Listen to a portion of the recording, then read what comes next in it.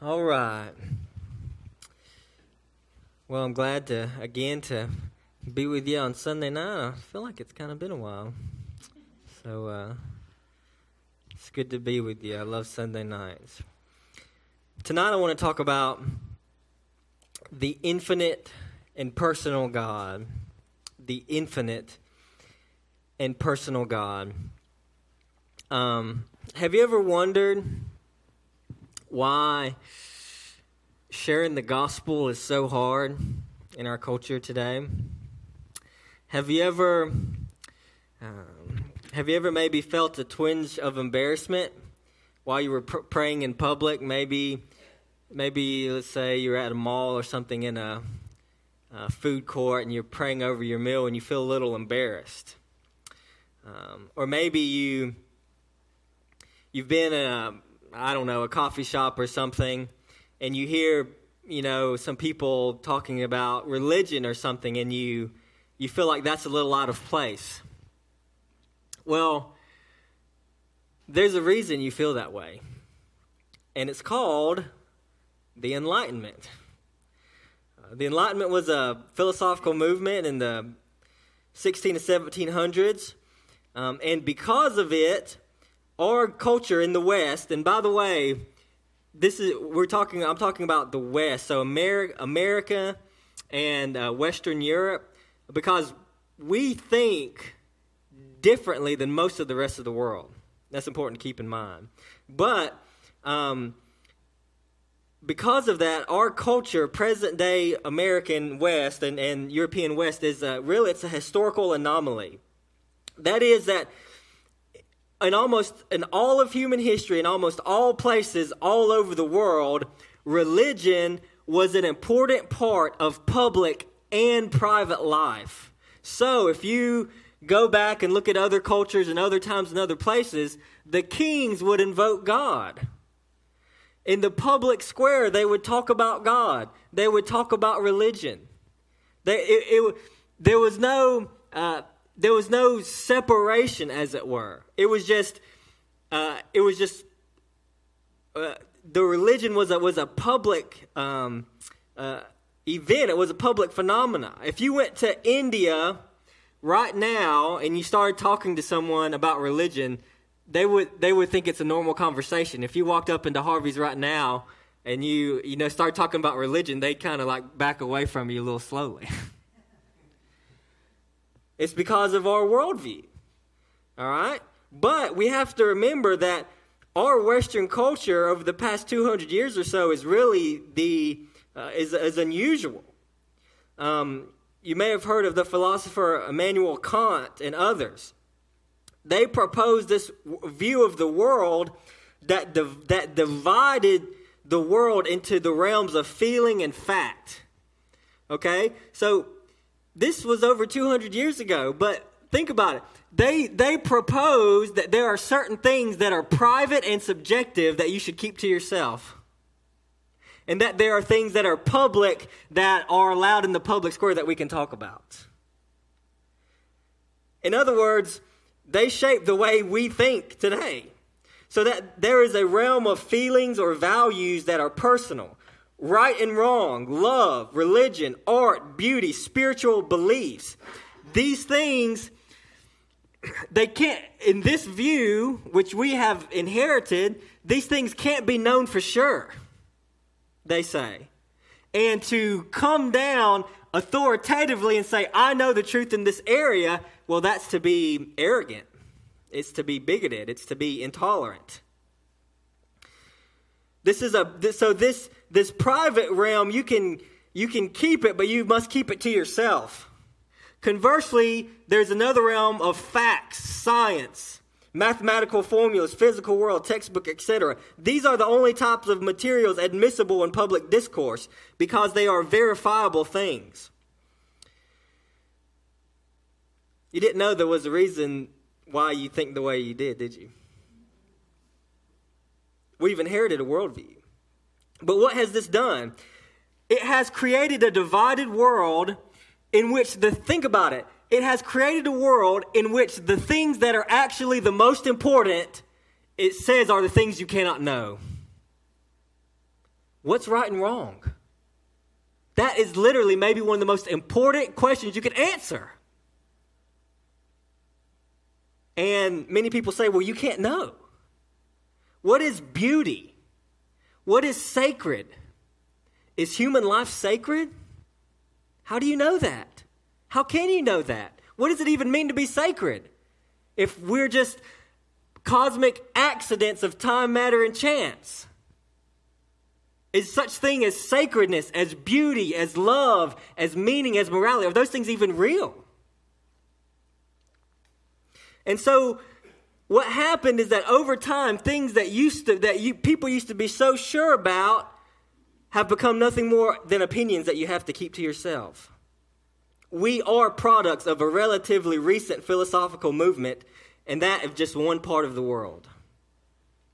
C.S. Lewis was a famed atheist who became converted.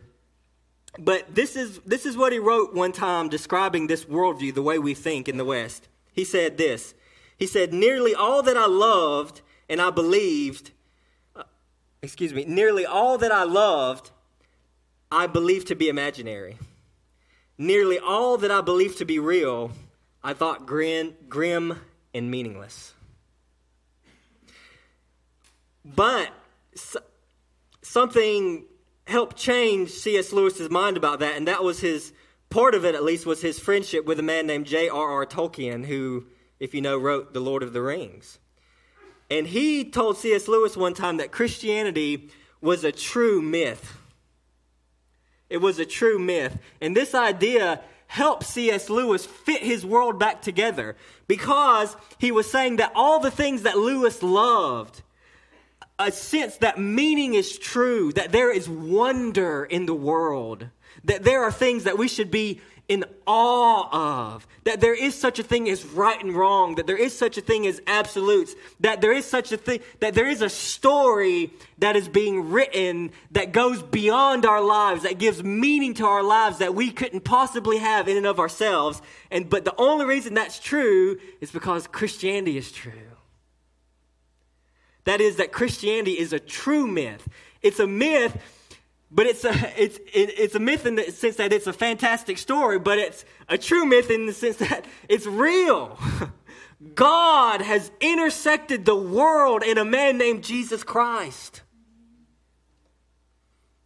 And so it means that the things that we deep down know are real and true are really real and true because God has written them on our hearts.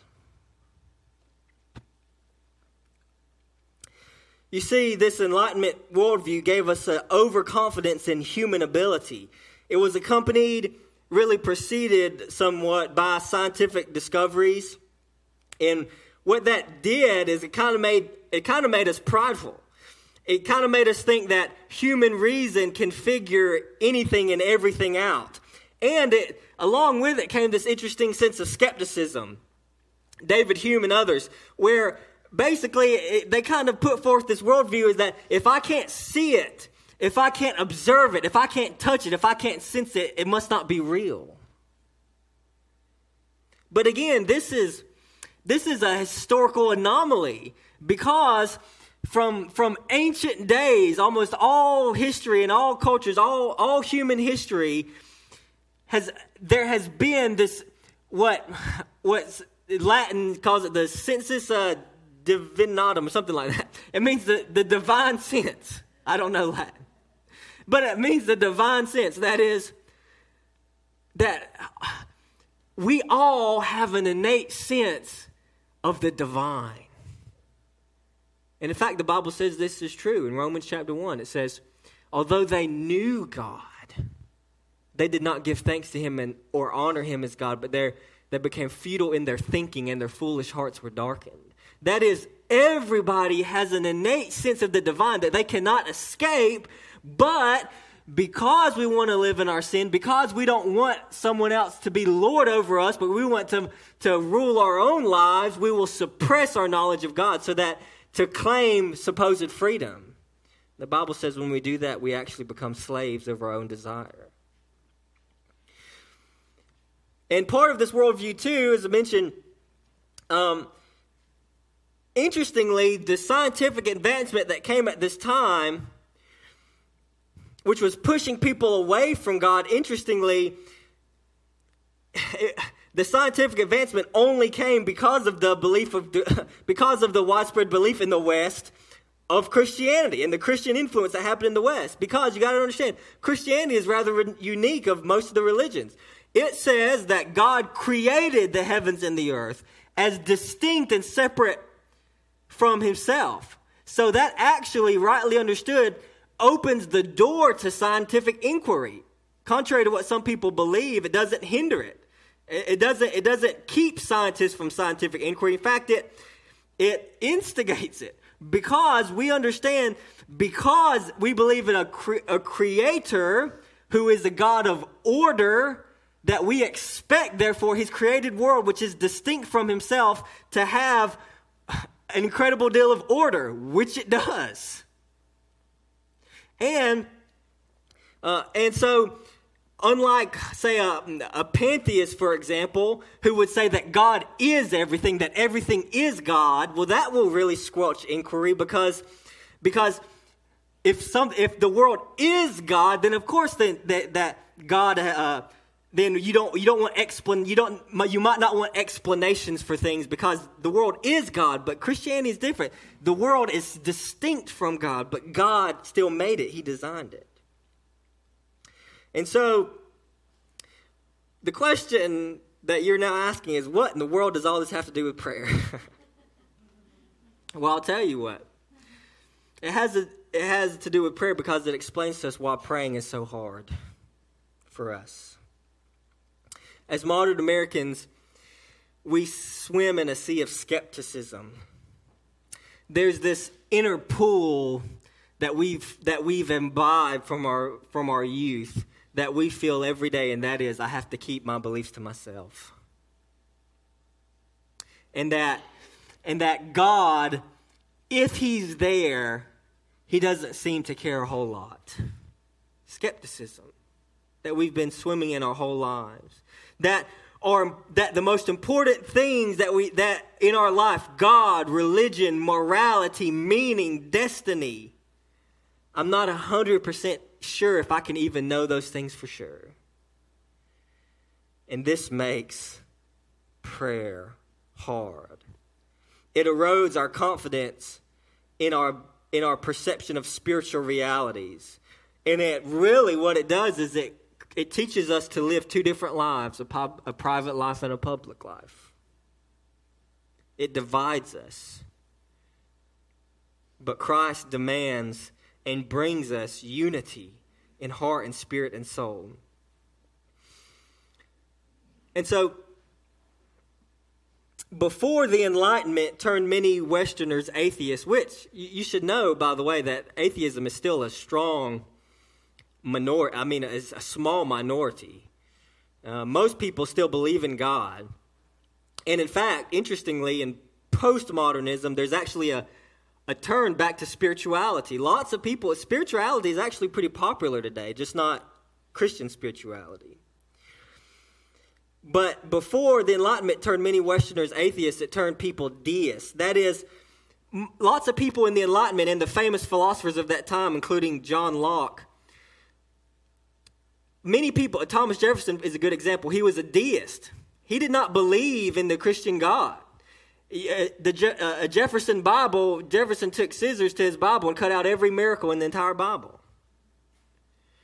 Okay? He was a deist. He believed that God existed, but if he did exist, that God was basically like a divine clockmaker. He created the world, he wound it up, and then he stepped away. You see, and so in the West, because of that, the way we think, we tend to have no problem accepting God as infinite, but we struggle more with accepting God as personal. That is, we can have a big view of God, that he created everything and that he somehow controls everything, but at the same time, we have the personal sense, the sense that he could truly intervene in my life in a powerful way. That just feels a little foreign to us, a little strange. But of course, as I said, this is actually different from probably most people in the world. If you go to other people in the world, they have no problem understanding a personal God. You go to Africa, in some places, they'll have God of the trees, God of the swamp, God of the wind. They have no problem with personal gods that deeply affect their everyday life, but these gods have very limited sphere of influence. They're small. And so I think because of sin, we tend to one extreme or another. We either tend to have a big God who's distant or a small God who's close. But Christianity actually gives a different picture. It gives a God who is both personal and infinite. A God who is both immanent, near to us, and transcendent, far greater than we could imagine. Listen to this 2 Chronicles chapter 6, verses 18 and 19. Solomon says, "Will God indeed dwell with man on the earth? Behold, heaven and the highest heaven cannot contain you. How much less this house that I have built? Yet have regard to the prayer of your servant and to his plea, O Lord my God, listening to the cry and the prayer your servant prays before you." What's Solomon crying for? He's crying for an infinite and a personal God. A God who is both big and who is close. What about Isaiah 57:15? "Thus says the one who is high and lifted up, who inhabits eternity, whose name is holy. I dwell in the high and holy place, and also with him who is of a contrite and lowly spirit, to revive the spirit of the lowly and to revive the heart of the contrite." I inhabit eternity. I dwell in a high and holy place. And with him who is contrite of spirit and lowly of heart. What does this mean? This means that Christians can and should pray like nobody else. Because we have a God who is not just the God of the wind, not just the God of the trees. He is the Lord of all.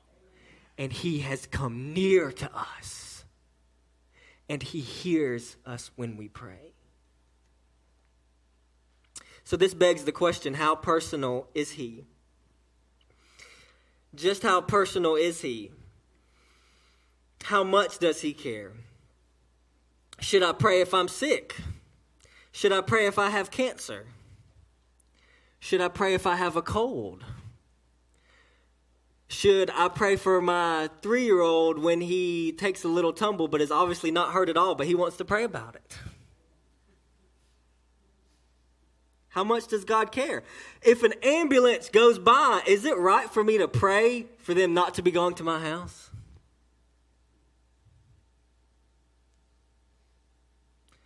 Because if I pray for that, am I not essentially praying they're going to someone else's house?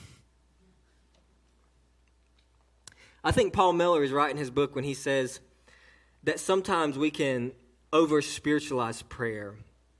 That is, because of our Western worldview, we tend to kind of, if we're believers, we tend to kind of relent to this infinite God. And sometimes what we can do is we can lose our personhood in the midst of that. That is, in our attempts to be wholly surrendered to God's will, we don't actually express the desires of our heart to God. And I think this point, and I kind of wrestled with it, I was reading it, but I think he's right, and I think this point is illustrated in Jesus' prayer in Gethsemane. Remember Jesus' prayer in Gethsemane? Has that prayer ever bothered you before? It's bothered me. It really has. Because think about Jesus. Who is Jesus? He is the most spiritual man who ever walked the earth. He is the man who was most sure of his mission. He was the man who was most surrendered to the will of God in his life, where he never questioned for a second who he was and what he came to do in this world. And then we get to the Garden of Gethsemane. And Jesus prays, if this cup can pass from me. Has that never shocked you? If this cup can pass from me, let it be. Nevertheless, not my will, but thine be done. What is this? It shows that Jesus is both fully divine, but he's also fully human. And if you're like me, sometimes we struggle with praying certain prayers because we think, man, is this a selfish prayer? Was Jesus being selfish when he prayed, God, let this cup pass from me? I can't say that he was. And so I think what this does is it gives us a model that there is a sense in which it is right for us to be human before God. Because Jesus was. He was human and said, God, I don't want to go to the cross, but there is something that I want more than I do not want to go to the cross. And that is, I want more that your will be done. In other words, I'm human, but even in my weakness, I want your will more than mine. And I think that's where we find the balance between the infinite and the personal God. The balance in our praying. And so I think that God does care about the little things, the human things, the earthy things in our lives. And that's precisely what God wants us to pray about in the everyday, in the mundane, in the specific.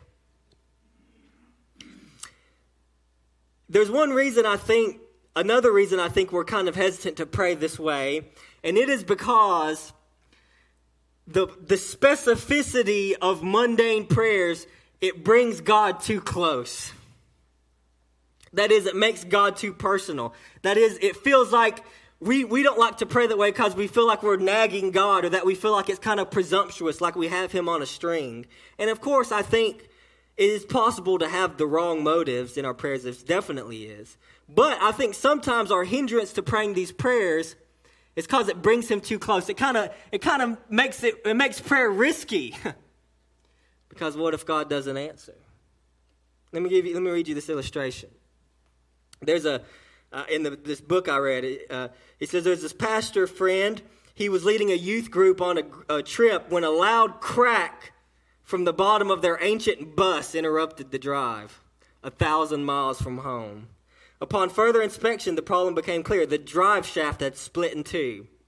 Now my friend faced a dilemma. Would he gather the teenagers around him and pray for God to fix the bus? What if God didn't provide? How would he explain that to the kids? After all, it wasn't like the problem was a flat tire. The drive shaft was broken. Well, he did lead in prayer. After all, he figured God is fully capable of protecting his own reputation. He doesn't need us to hedge his bets for him. As you can imagine in this happy story, a friendly mechanic appeared who happened to know of a scrapyard nearby that happened to have a spare drive shaft on hand. He towed the bus in, welded the drive shaft in place, and the bus was off and running. God loves to defend his reputation. God is infinite, but he's also personal. God cares about the details. He cares about the nitty-gritty of life. He doesn't expect us to cease being human, even as we surrender to God's will. And even if that surrender is painful.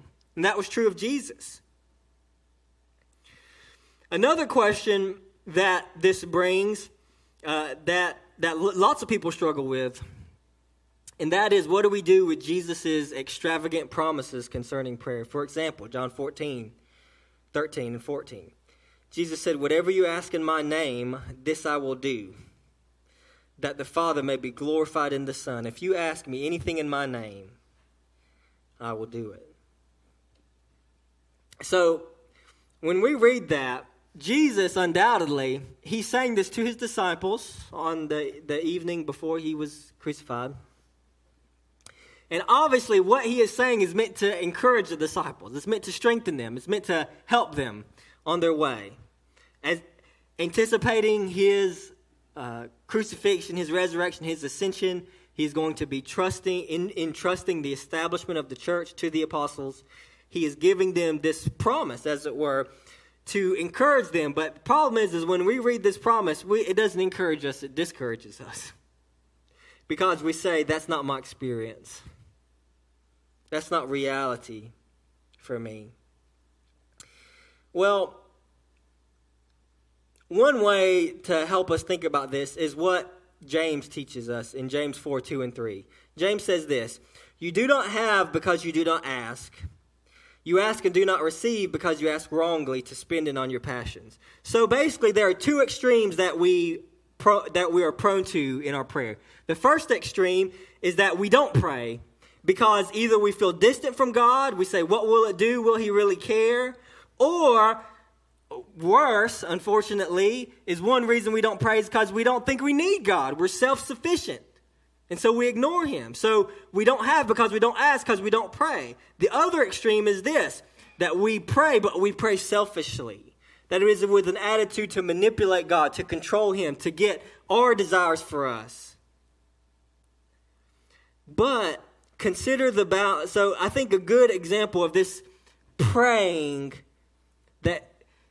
in which God really shows up is the example of Shadrach, Meshach, and Abednego. Shadrach, Meshach, and Abednego refused to bow down to the idol. And they knew what that meant.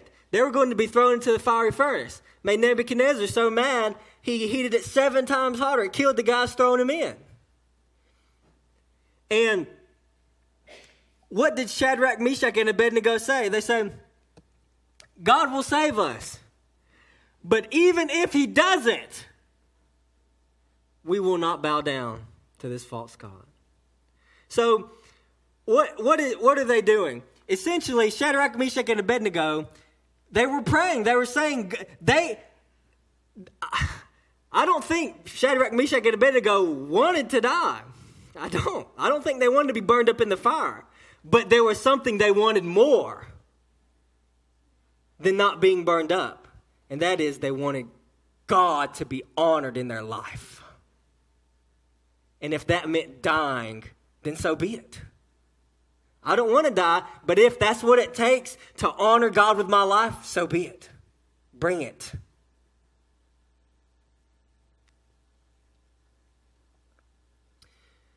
Well, what does God do? Well, they get tossed in the fire and a fourth man shows up.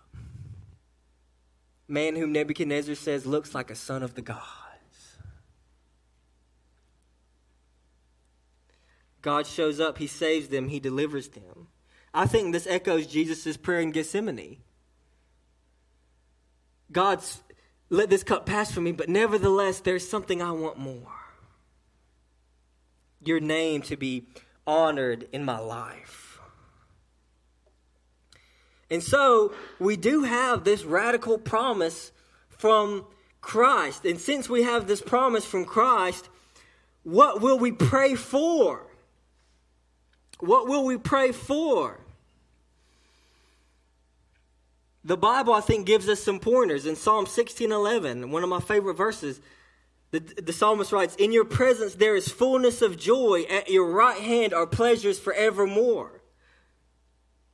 That is that if we will take time to think about it, what we want the most as Christians is more of God. That's what we want. Isn't that what Jesus' prayer was?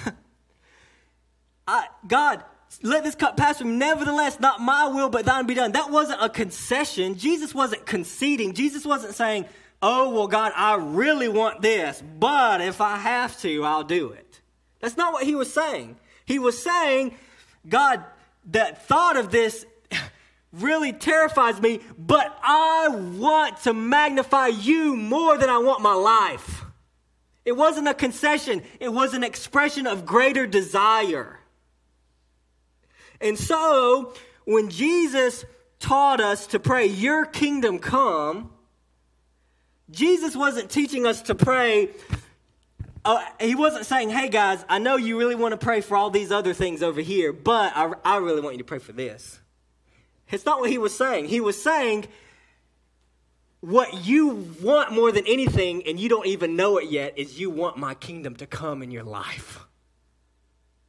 You want my kingdom to come in this world. That's what you really want. In other words, the greatest problem with our prayers to God is not that they're too great for him to answer. They're too weak. They're too small. They're too focused on the transient things instead of the eternal things. We're praying for like C.S. Lewis said, we're like children making mud pies in the slum because we don't know what is meant by a vacation at the beach. So when Jesus is telling us to pray for these things, he's telling us what we really want. And that's what Jesus was praying. This is what I want, not my will, but thine be done. How do we know this? Because the Bible tells us, Hebrews chapter 12, verse 2. For the joy set before him, he endured the cross, despising the shame, and is seated at the right hand of the throne of God. What made Jesus endure the cross? Because of the promise of greater future joy. You see? Sometimes we can think about Christianity and say, oh, you know, what a drag. What's this talk of self-denial? But Jesus all the time, he motivated people with the hope of future joy. He said, store treasure in heaven, not on this earth. Why? Because it'll be waiting on you when you get there. Why endure persecution for Christ's sake? Because blessed are you. Leap, jump, shout for joy, because great is your reward in heaven. Jesus isn't trying to make your life a drag. He's trying to give you more for your life than you ever imagined for yourself.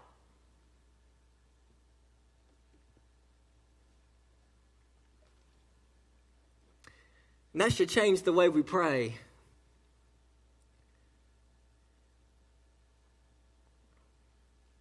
So pray. Pray as Jesus taught us to pray.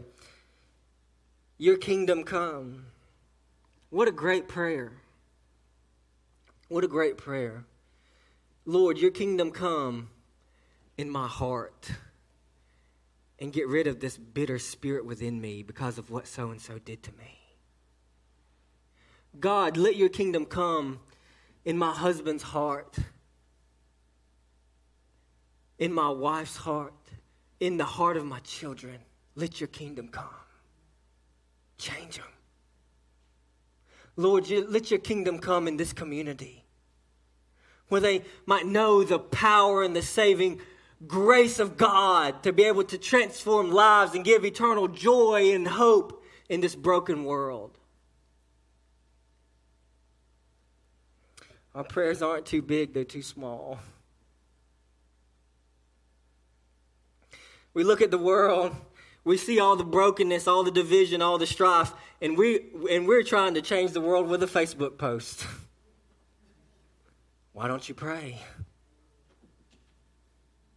That person who aggravates the mess out of you on social media, instead of arguing with them, why don't you pray for them? I can guarantee it'll be a lot more effective.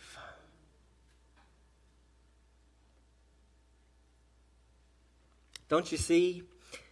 God is both transcendent and immanent. He is both infinite and personal. And we know this because 2,000 years ago, the Word became flesh. In the beginning was the Word, and the Word was with God, and the Word was God.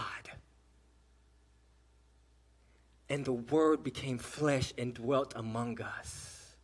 And we have seen his glory as of the only Son from the Father, full of grace and truth. And Jesus said, I am the way, the truth, and the life. No one comes to the Father except by me.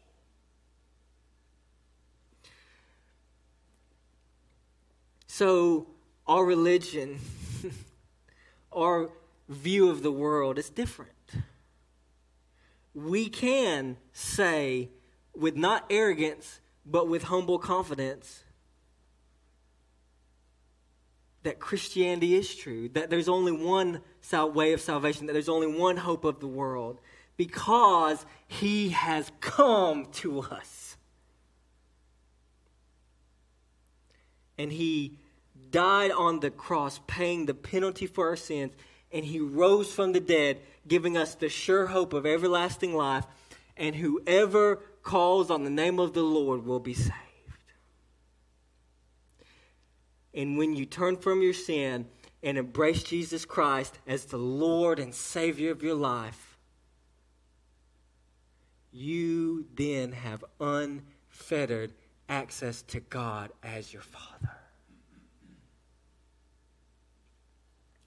Therefore, we as Christians pray like no other.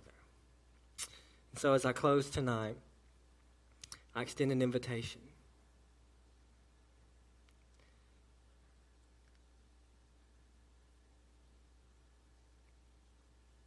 We only come to God as children by faith, by the work of the Holy Spirit within us. And so we have the opportunity this night to come to him, to believe in him, to turn from ourselves and from our sin and trust in Christ. And if you do that, your life will be changed forever. And so that's the invitation. I'm going to pray. We're going to sing a song of invitation in just a moment. You can respond however